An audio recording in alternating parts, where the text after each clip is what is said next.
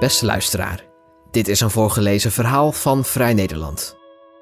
Door te snel een link te leggen tussen genen, intelligentie en kansen, wordt geprobeerd sociale ongelijkheid een natuurlijk karakter te geven, schrijft Ahmad Mejarek. Hoofdredacteur Wart Wijnolds leest voor.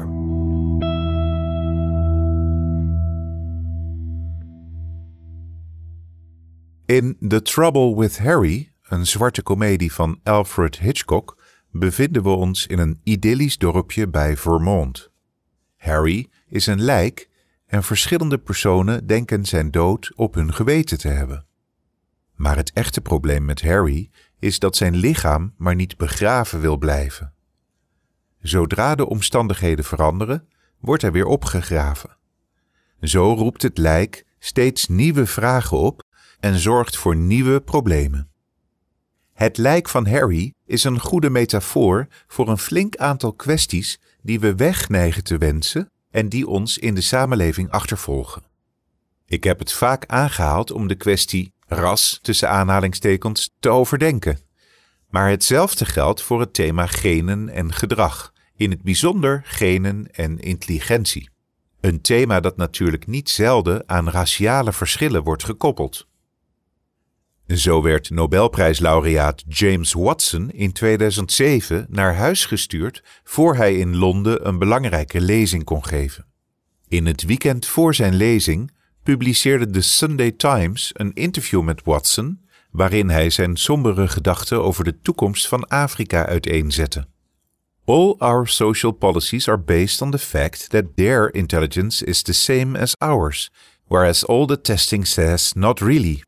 Wij willen graag dat iedereen gelijk is, redeneerde hij verder, maar people who have to deal with black employees find this not true. Hoewel hij daarna, in het licht van de controverse die volgde, zijn excuses had aangeboden, was dit duidelijk geen enkele uitglijder. 12 jaar later, in de documentaire American Masters Decoding Watson, die over hem werd gemaakt, zou hij IQ-verschillen tussen zwarte en witte groepen mensen verklaren met de genen. It's genetics, zei hij. Deze verklaring heeft een lange en problematische geschiedenis die verknoopt is met aspiraties van de fysische antropologie van de 19e en 20e eeuw. Aspiraties om de diversiteit van de mens in kaart te brengen en de mens in verschillende raciale types te vangen. In hun meet- en verzamelwoede sloegen de fysische antropologen geen lichaamskenmerk over. Van voetafdrukken tot oorafdrukken, van neusvorm tot haarstructuur, alles werd gedocumenteerd. Maar de centrale rol was voorbehouden aan de schedel. Dit deel van het lichaam werd gezien als het minst flexibele en daarmee als een belangrijke marker om het verschil tussen raciale types te kennen. Hoewel veel onderzoek vooral gericht was op de schedelvormen, verschoof de interesse langzaam naar de inhoud van de schedel, de grootte van de hersenen, want daar zouden moraal en intelligentie in zitten. Dat inspireerde de meest racistische en ook seksistische vormen van wetenschap.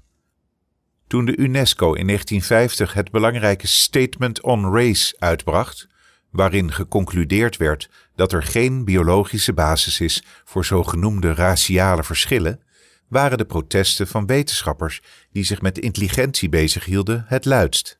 Meer onderzoek in de biologie van intelligentie was juist hard nodig om het bestaan van ras te bewijzen, was hun argument.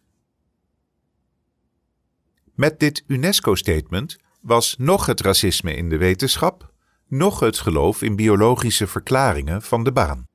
Toch is het opvallend om te zien hoe de biologie in de jaren 70 van de vorige eeuw een opmars maakte en gretig werd omarmd om de maatschappelijke status quo en de structurele ongelijkheden daarin goed te praten.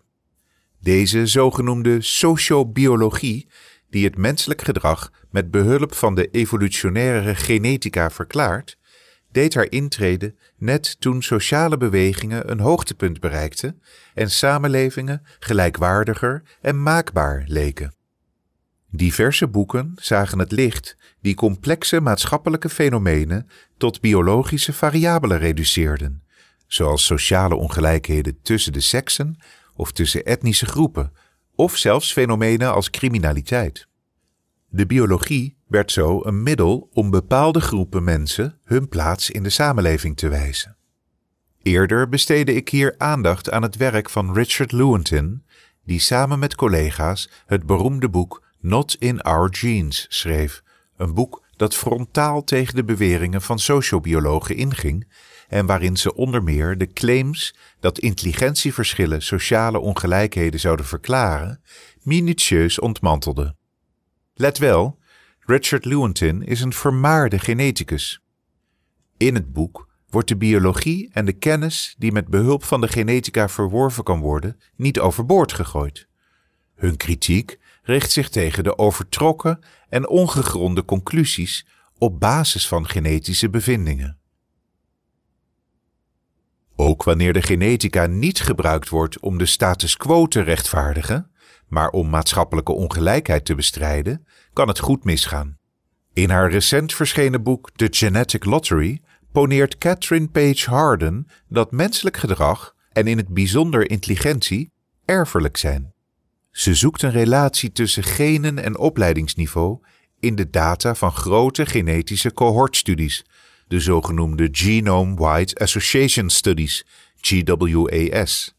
Daarin zijn zo'n 1000 variaties opgespoord die een correlatie zouden hebben met het opleidingsniveau. Deze correlaties verklaren volgens Harden 10 tot 15% van het maatschappelijk succes. Harden is zich bewust van de geschiedenis van de raciale wetenschap en de eugenetica en stelt dat haar aanpak zich vooral richt op het individu. Dat klinkt geruststellend, maar roept de onmiddellijke vraag op hoe de genetica dan gebruikt zou kunnen worden om ongelijkheid ongedaan te maken. Allemaal in een databank voor een individueel beleid? Of toch de individuen in de bekende categorieën en groepen stoppen om beleid te kunnen maken? Bovendien maakt Harden veel te grote sprongen. Ze schuift te snel van correlatie naar causaliteit, waardoor de suggestie wordt gewekt dat genen het opleidingsniveau bepalen. Maar het probleem is fundamenteler. Want wat betekent het om te stellen dat intelligentie erfelijk is? Dat is een ingewikkelde vraag. 80% van al onze genen komt in de hersenen tot expressie. Maar de macht van omgevingsfactoren wordt niet kleiner wanneer je die buiten beschouwing laat. Stellen dat intelligentie erfelijk is niet veel anders dan stellen dat de mens als organisme erfelijk is. Een waarheid als een koe. Zonder het genetisch materiaal dat we van onze ouders meekrijgen, geen lichaam. Maar om vervolgens de genen als verklaring van ongelijkheid in de samenleving aan te roepen, is een andere claim. Uit forensisch DNA-onderzoek weten we hoe ingewikkeld het is om de relatie tussen genen en een uiterlijk waarneembaar kenmerk te leggen. Jaren van studies waarbij gebruik is gemaakt van GWAS-datasets zijn ermee gemoeid om te begrijpen welke genen een rol spelen bij zoiets als oogkleur of huidskleur. En dat is iets veel simpelers dan intelligentie. Intelligentie is een hoogst complex fenomeen dat door boeken als dat van Harden tot een genetisch wonder wordt gereduceerd.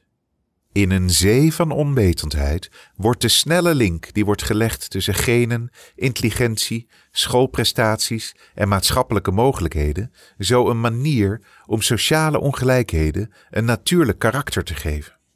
In Hardens oproep om de genetica te gebruiken om sociale ongelijkheid te bestrijden, wordt de oude link tussen genen, intelligentie en zogenoemd raciale en andere verschillen verondersteld en tot leven gebracht. En zo wordt het lijk van Harry weer een keer opgegraven.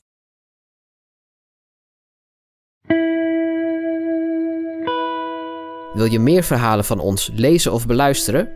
Kijk dan op vn.nl of abonneer je op Vrij Nederland in je podcast-app. Voor onze trouwe luisteraars hebben wij ook een speciale actie. Een half jaar Vrij Nederland online voor maar €15. Kijk voor de aanbieding en de voorwaarden op vn.nl/podcast. Bedankt voor het luisteren.